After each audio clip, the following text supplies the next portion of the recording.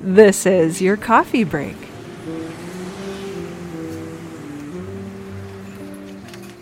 Hi, friends. I am back for another episode of Coffee Break with you, and I am so pleased to have here as a guest today on Coffee Break, reShoUnn Foster. reShoUnn is an avid listener and advocate of the Right Now podcast, and I'm just so pleased that she contacted me. reShoUnn, could you tell us a little bit about yourself? Yes, well, I consider myself a brazen careerist. And so I've had, probably more than 24 jobs in my life, but they've all come back to my first love, which is writing. Interestingly enough, I've begun to take on a hobby called anthroponymy, which is a subcategory of onomastics. Anthroponymy is the study of the history of the origin of names. And onomastics is the study of the history of names, but on a broader sense of geography, birth names, and also just business names and things like that. As an introduction to myself, my name is reShoUnn.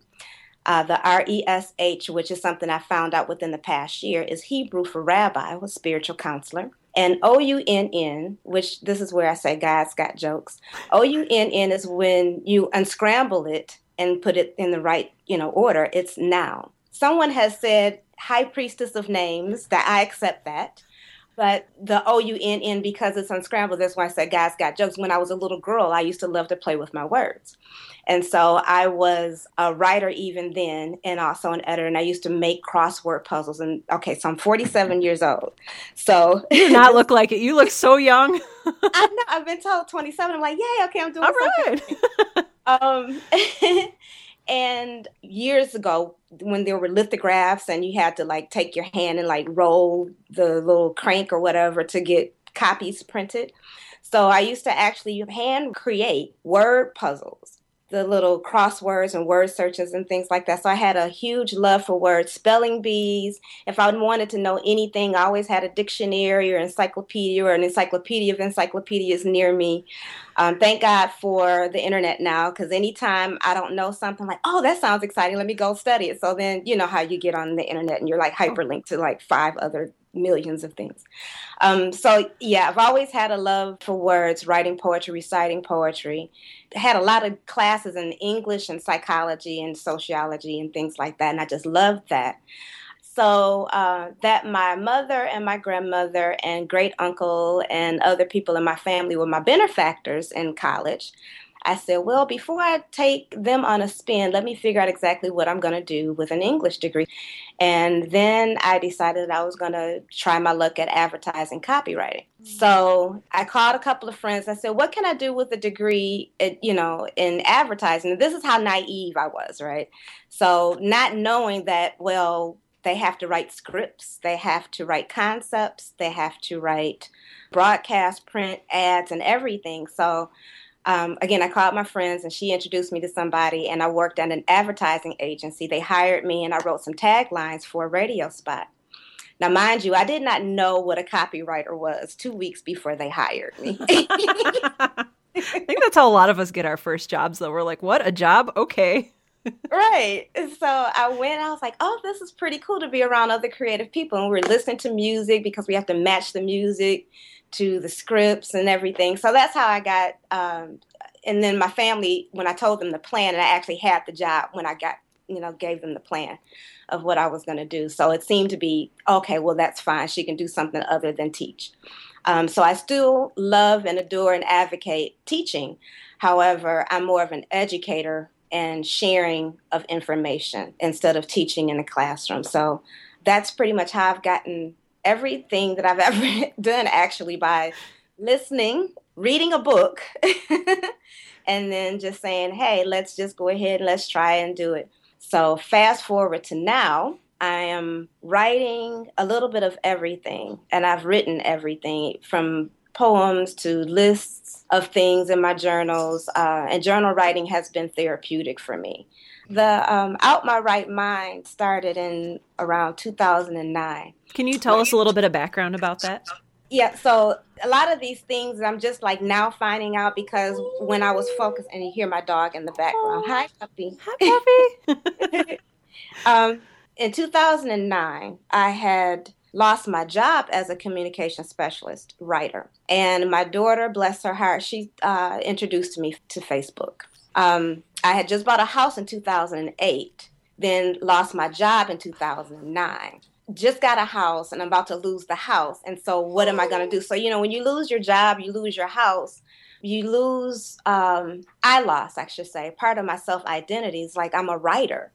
So when I lose a job as a writer, what does that say about me, my self-esteem, my confidence even in writing? And I have this Facebook account because I end up becoming a seclusive person. I went into like this crazy, mass, severe depression.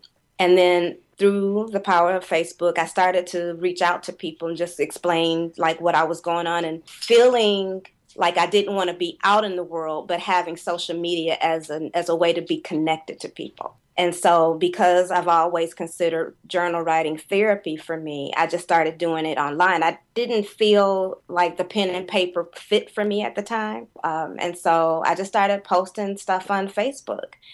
And what ended up happening was that, through the immediate gratification, the likes and the people commenting, but then people began to inbox me, applauding me and saying, thank you so much for your post. That was really inspirational, and telling me that they were feeling the same way, but they didn't have the words to explain what they were feeling. And so that made me want to do it even more. I did receive some backlash, however, because some of the posts were also discussing the dark periods of, being in home and going through self-identity stuff. I call that phase my Job moment, because I had lost not only the house and the job, but had also lost family members as well. My father and my grandfather in 2007, 3 weeks apart. Then every year since then, I had lost a significant family member. And so just the writing of that and what it feels like to go through these, traumatic life experiences. And we know that death is a part of life. We get it. However, that doesn't console you at the time when you're going through the phases and, wanting to touch a family member, pick up the phone and call. So writing for me just really, Facebook saved my life. It was some really, really dark moments, but that people liked that I was sharing. And that's what, Out My Right Mind really started off as. Tell me a little bit more about, and I can also just kind of let you you have a wonderful narrative thread that you're going through here. So this is awesome. I actually work for sort of an advertising agency right now. And I'm always curious about the things that we want to write and the things that we need to write for work. And like just the healing that came out when you were writing for yourself finally. Mm-hmm. Yeah, that writing, I used my poetry as an entryway into advertising copywriting. And so that was interesting because there's the creative and then there's the finance. You have to be able to write creatively. And so I had that part of it, and the use of words in prose and how, the alliteration, and that captures people's attention. And so you use the mechanics of creative writing, definitely, to tell the story and to use the right words for, to create the images, to paint the pictures and things like that. And then what also happened, because I used to do spoken word then too. And so what happened is that paradigm shift, writing for corporate, and I used to say this, I don't say it anymore, but I used to say writing commercial bastardized my creativity. Because then there's the approval processes. There's you're writing for an account, and they have specifications. They have, we have the creative briefs. So it tells us all the demographics, and it tells us, all that stuff. Oh yeah, those I'm familiar with. So there's the layers of what needs to happen, and that takes precedence over the creative part. It began to be really, really hard to be a poet again. One of the other things, though, that I did appreciate about working in the ad agency is that it did give me structure to writing that cross between, when you're writing academically and writing reports and things like that. So that was something. And people, when you say that you're a writer, they automatically, and particularly me, because when people see me, they automatically know, oh my God, you're an artist. I go, yeah. Well, that's Okay. kind of nice. I like that. It is. And then, the whole, not the stigma, but the stereotype of what an artist does Yeah. and what a writer does. People think that you're not going to make a living with writing, that you can make $65,000 a year as a freelance writer, according to Robert Bly's book back in the 90s or something. Mm-hmm. That's the book that I got when I got into advertising. I went, let me read this book and let me get my stopwatch. Okay, I can do this. That was my first assignment. Okay, I can do this. And so that corporate writing validated me as a writer as well, that you do spend your time thinking for a long period of time before you actually put pen to paper or put your fingers to the keys. It is rewarding to be able to live your life as an artist, whatever artist that you want to be, but to live your life as a writer. And then to say, yes, I'm a writer. Oh, well, really? And then the looks, and oh, I'm a corporate writer. And then it's like, oh, okay, what do you write? And then you go on the list and you go, wow, okay, yeah, I've written those commercials, or I've written that print ad. That is rewarding. The depression had gotten so bad that I was in the bed some days, not all the time, but some days I was just exhausted, tired, in the bed 12 to 14 hours straight, holding my urine. You don't have to edit that because it's just real. Not bathing, not eating, just really, really like going through something. So it was like one of the darkest phases in my life, Job moment. But then I found that when you go through that type of depression, you also, I called it my womb stage, where I went right back in and did so much inner reflection. And so again, that's how the Out My Right Mind started too. Also, what happened during that period of time, my best friend, who we met when we were doing HIV prevention work in Detroit, and she's a native Detroiter, but she lives out in California. Her name is Imani Williams, and she's a social activist, feminist, journalist, and she was out in California. So she's seeing my posts, and she was like, and we call each other Sissy. Sissy, you come out here and you get you some sun. And so I said, okay, because she saw my post and she was not liking what she was seeing. Mm. So I went out there and stayed out there with her and another friend for like 3 months. But that reinvigorated me to be out there in the sun. But I also started reading poetry again. And there's something about reading poetry away from home, in a different atmosphere, in a different environment with different people listening, and they don't know who you are. So it's when they give you inspiration. I mean, you never want to take it for granted anyway, whether you're at home or whether you're wherever else. But it was just something about the atmosphere there. So I just continued to out my right mind even more, and came back home to another passing. And then some friends of mine that I went to high school with, they were on the board of Broadside Press, which is now Broadside Lotus Press. Broadside Press specifically was founded by Dudley Randall and is the oldest African-American press in the United States. And Lotus Press, Naomi Long Madgett, who was also Detroit's poet laureate, connected. But back then, before they actually merged, my friend said, hey, why don't you put some of your stuff on our website? And I was like, are you kidding me? Broadside Lotus Press have published works by Maya Angelou, Sonia Sanchez, Haki Madhubuti, Dudley Randall, Gwendolyn Brooks. I mean, some major, major people. So I'm like, am I that good? I'm that kind of good, And the whole premise of Broadside Lotus Press is to publish authors and poets who tell the stories of the everyday experiences of African American life. And it has, its own backstory. It has its own flavor. It has its own style and colors and textures. And every culture and every writer does it. There's just something about that experience, And so I just felt like, wow, cool. So right now, Out My Right Mind is still on Facebook.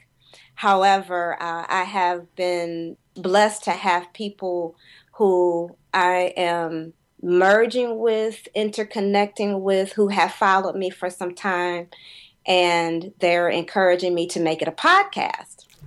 So I'm like, okay, cool. So now that I know Sarah Werner, I'm like listening, like I'm listening to format now. I'm like, okay, so she asked this question. And then, yeah, the whole Out My Right Mind experience. I mean, it's kind of like this web of stuff.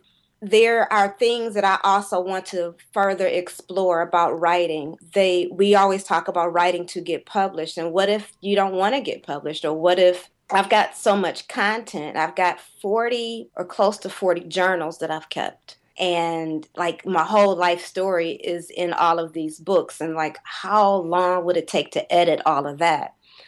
So can it be turned into a memoir? That's cool. But I really, really like the idea of talking about the writing process. That's why I appreciate what you do so much.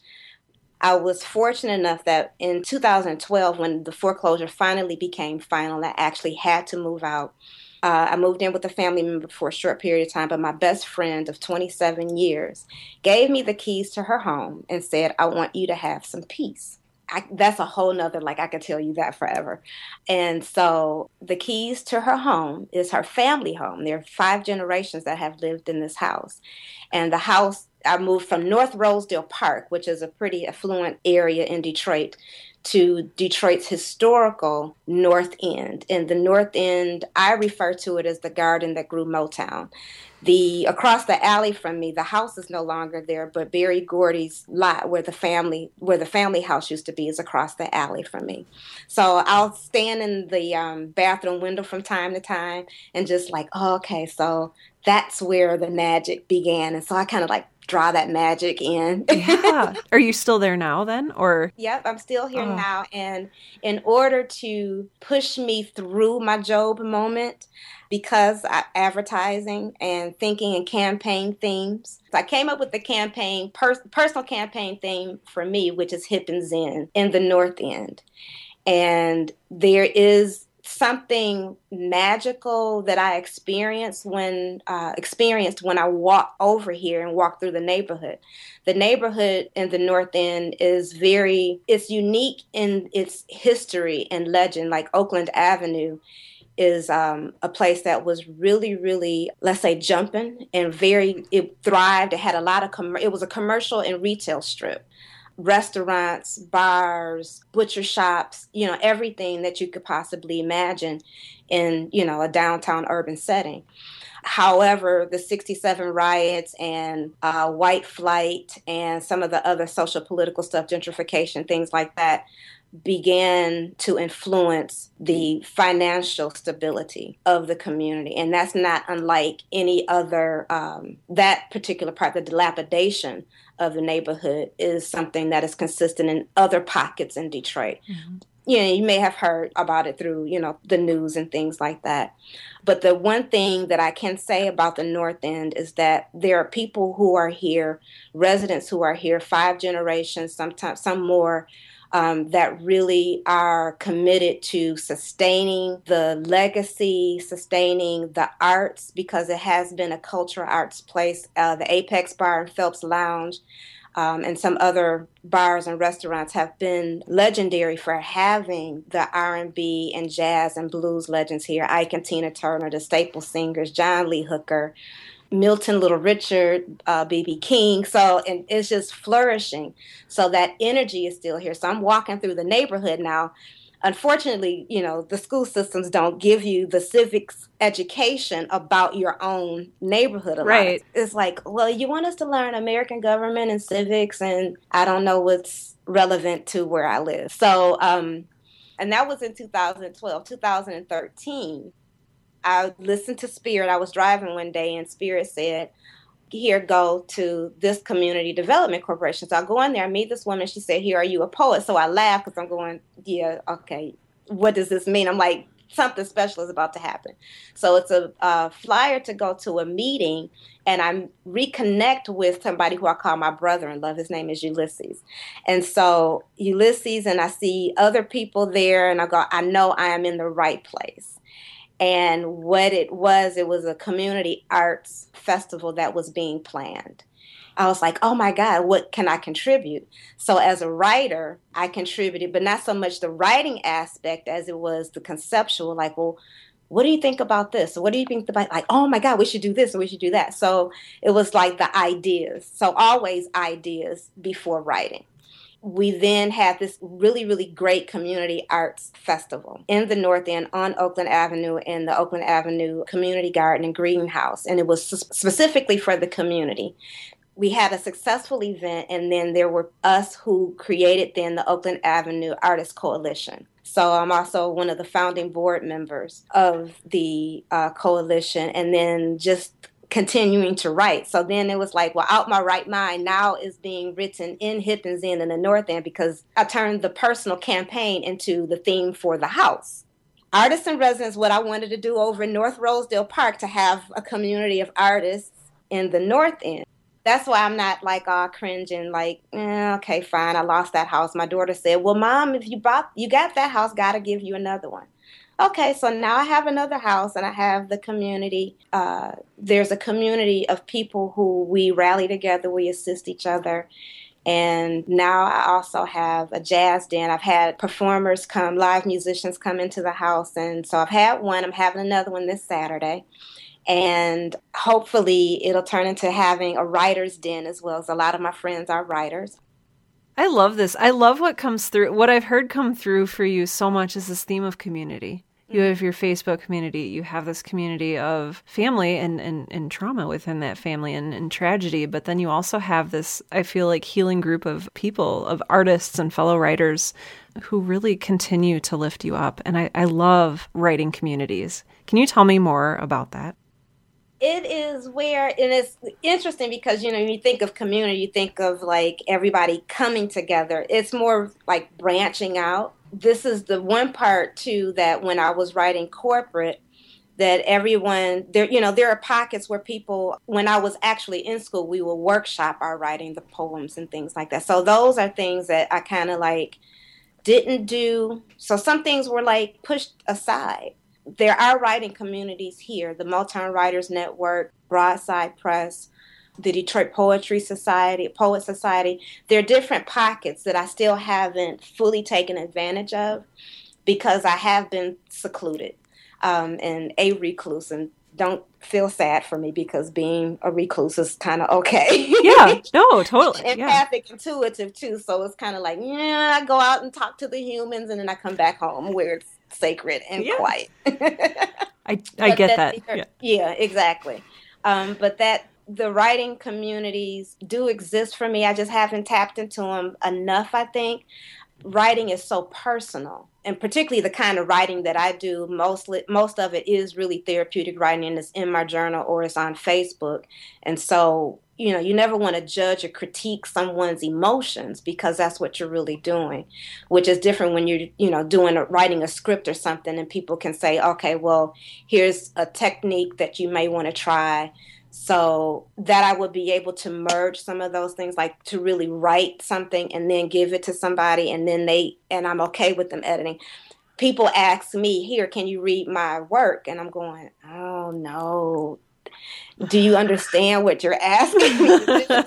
And then what does that mean when you want me to read your work? Do you want me to read it for content? Do you want me to do a line edit? Do you want me to tell you how I feel as a result of reading your work? What emotions came up for me? There's people, the layperson doesn't understand when you hand something over to be edited. It's like, there's 10 different ways to edit something. Like, I'll proofread it in grammar and typos and stuff like that. Yeah. But I'm like, no, you don't want me to edit. But I like to sit with someone and talk about and just kind of facilitate rather than to be an editor.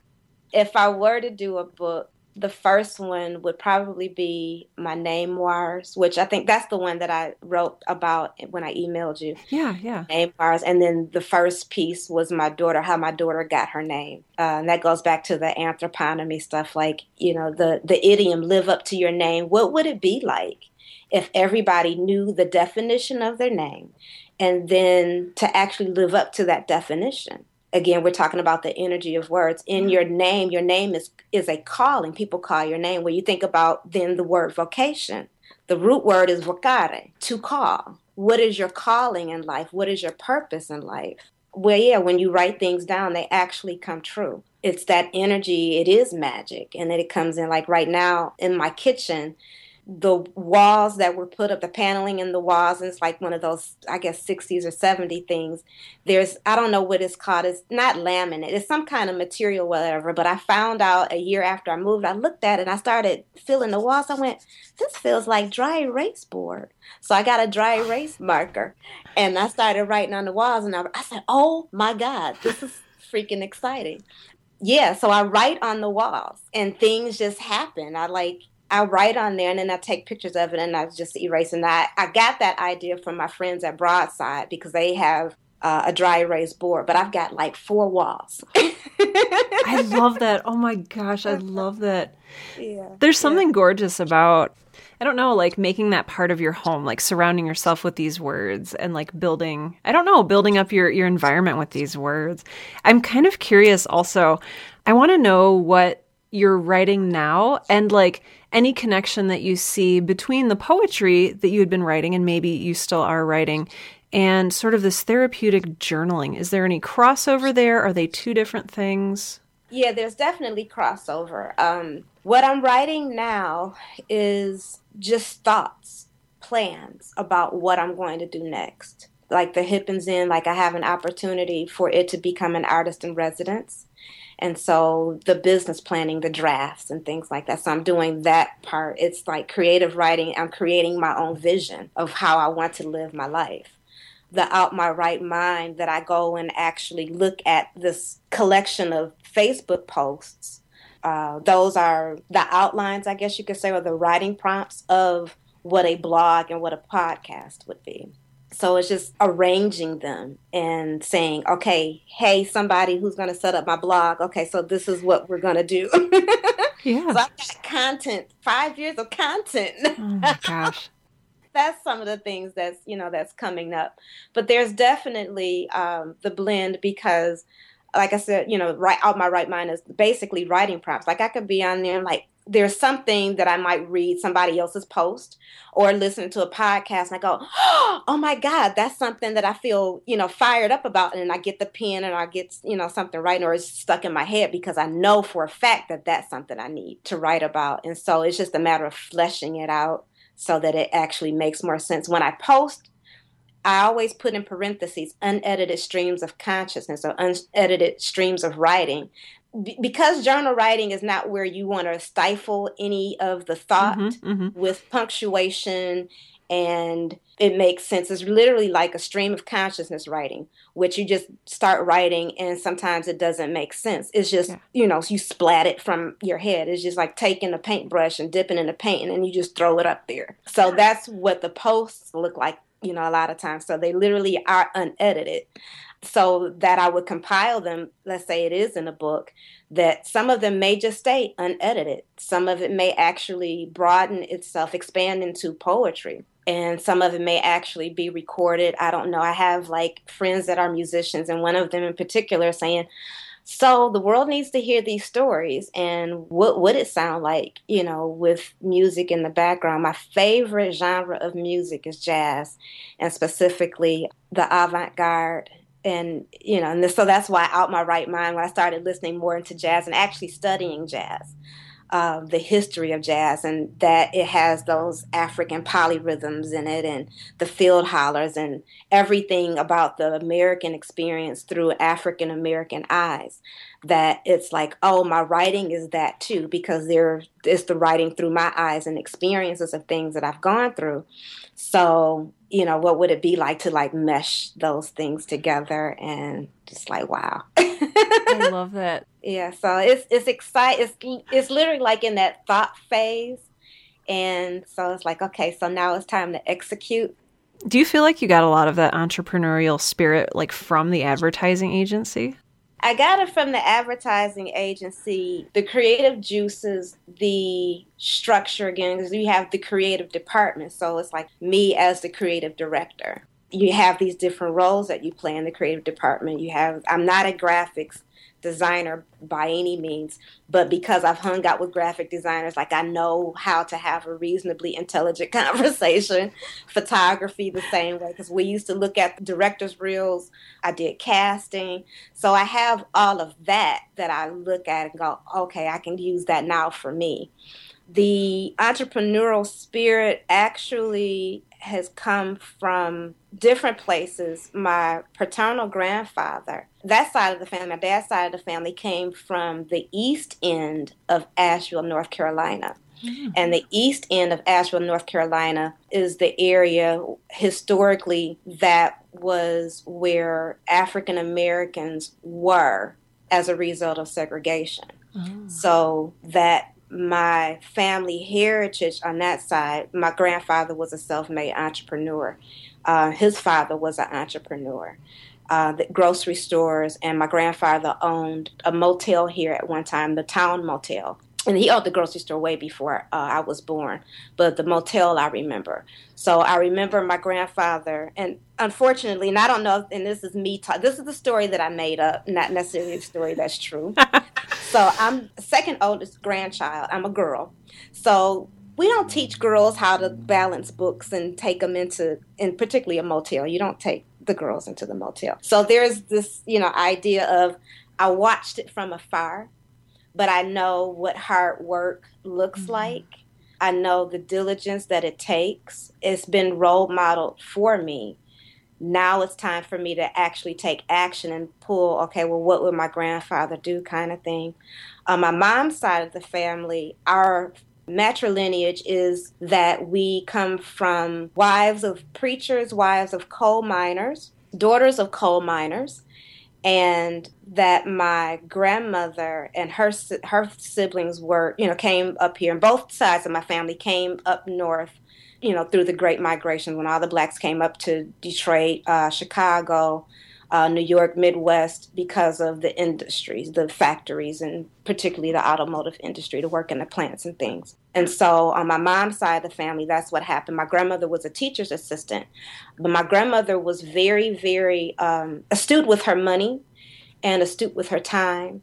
And she was very active in the community, Concord Street Block Club, for example. But that there's this leadership that I have access to. And so that they are now ancestors. I call their names all the time. And I keep their pictures surrounded, in the home up front. And I talk to them all the time. Like, okay, Grandma, no. Yeah, okay, I probably shouldn't have spent money on that. I probably should have, so those kinds of things, like the direction, the leadership. I'm invoking all of that through their names, calling their names, and remembering what I need to know in order to stay on tangent. And that I also surround myself, with people who are also in leadership capacity. Because I've gone through the Job moment, there's a paradigm shift that you go through. There's like some amnesia. You go into the womb state, so you come out of the womb state and you're going, okay, so I know I'm still this person. Some of the stuff has gone away and some of the stuff is in memory. What do I need to pull out of my memory to strengthen me in order to go forward? So all of these different things, like that I was a leader in different capacities. Now I have to remember that stuff and I have to use those muscles again. That self-discipline, that's something that I have to work on, but that I have access to it, that's going to help me a lot. You know so much about the history of your family. Not everybody has that, and I'm just a little envious that you have that. We go through so many generations, and at least with my family, I have no idea what my grandparents did, and that's really amazing that you have that, and that these lives they've led have become part of your life. You spoke earlier of vocation and calling. Mm-hmm. And do you feel like that's kind of built into your family history? It kind of sounds like. And then what do you feel like your calling is?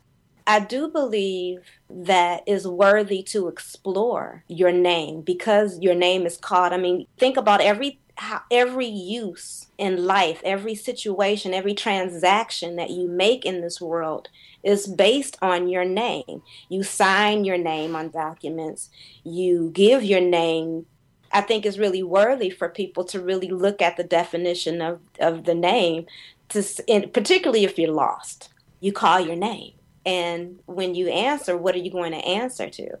what is your role in life? What is your purpose, your passion, your soul mission, life purpose, all of that? It very well could be in your name. And yes, I do believe reShoUnn Lanice Foster. Foster is a name that I live up to, that I am a person who is nurturing, that I am a person who, if I see or hear of a friend that has an idea, I'm just as excited as they are. Like, oh my God, you want to do this? Like, I had a friend that stayed with me for a period of time, and she was into visual art. She is not into, but she is a visual artist. She lived in the house with me for a period of time. She had this idea of doing group meditation. It's not something that she created here. She created it before she moved here. But we had an opportunity to see what does that look like for group meditation, improvisational, spiritual dance, get up, move. We put on some house music. Deep soul gospel house music or whatever, and there were 30 people here one time. So it got big enough where she actually, that theme, Hippens Inn and North End is a healing arts dojo and creative incubator. So the idea for her to do group meditation and the dance and things like that, and I did some name readings, that was here, and it incubated the idea, and then she ended up doing it several different times in the community at large. So, yeah, so I do believe that to live up to my own name is to assist people with their ideas. You're constantly evolving and finding out things about yourself. That self-identity, self-definition, self-discovery leads to self-reclamation. And, when you look at like these sociological models and people, who are into community development, community organizing, we always have this model in our head what community looks like, and it looks like it's so big. But at the core of community, when you look at those diagrams, what's at the core? The individual. It's so important to look at who you are. And I think that when people look at who they are, and then they actually journaled their thoughts, because your thoughts, when you journal them and you write them down, they're snapshots of what's in your head. We have all these voices in our heads telling us what to do and where we're supposed to go and how we're supposed to be. That's well and fine, but filter all of that out. Go back to you. Meditate on yourself and do it through writing, and then look at what's in your head. Make sense of it. Start from there. I appreciate that so much. You've been so amazing, and your wisdom and your insight, and even the history, the personal history that you were able to share with us today, it just says so much. reShoUnn, thank you so much for your time and your energy and your beautiful smile. Thank you so much. Oh, you're more than welcome. You're more than welcome. Like I said, it's been an honor and a privilege, and I absolutely love and adore you, and I champion you. Thank you right now at Coffee Break. Yes. Bye-bye, honey.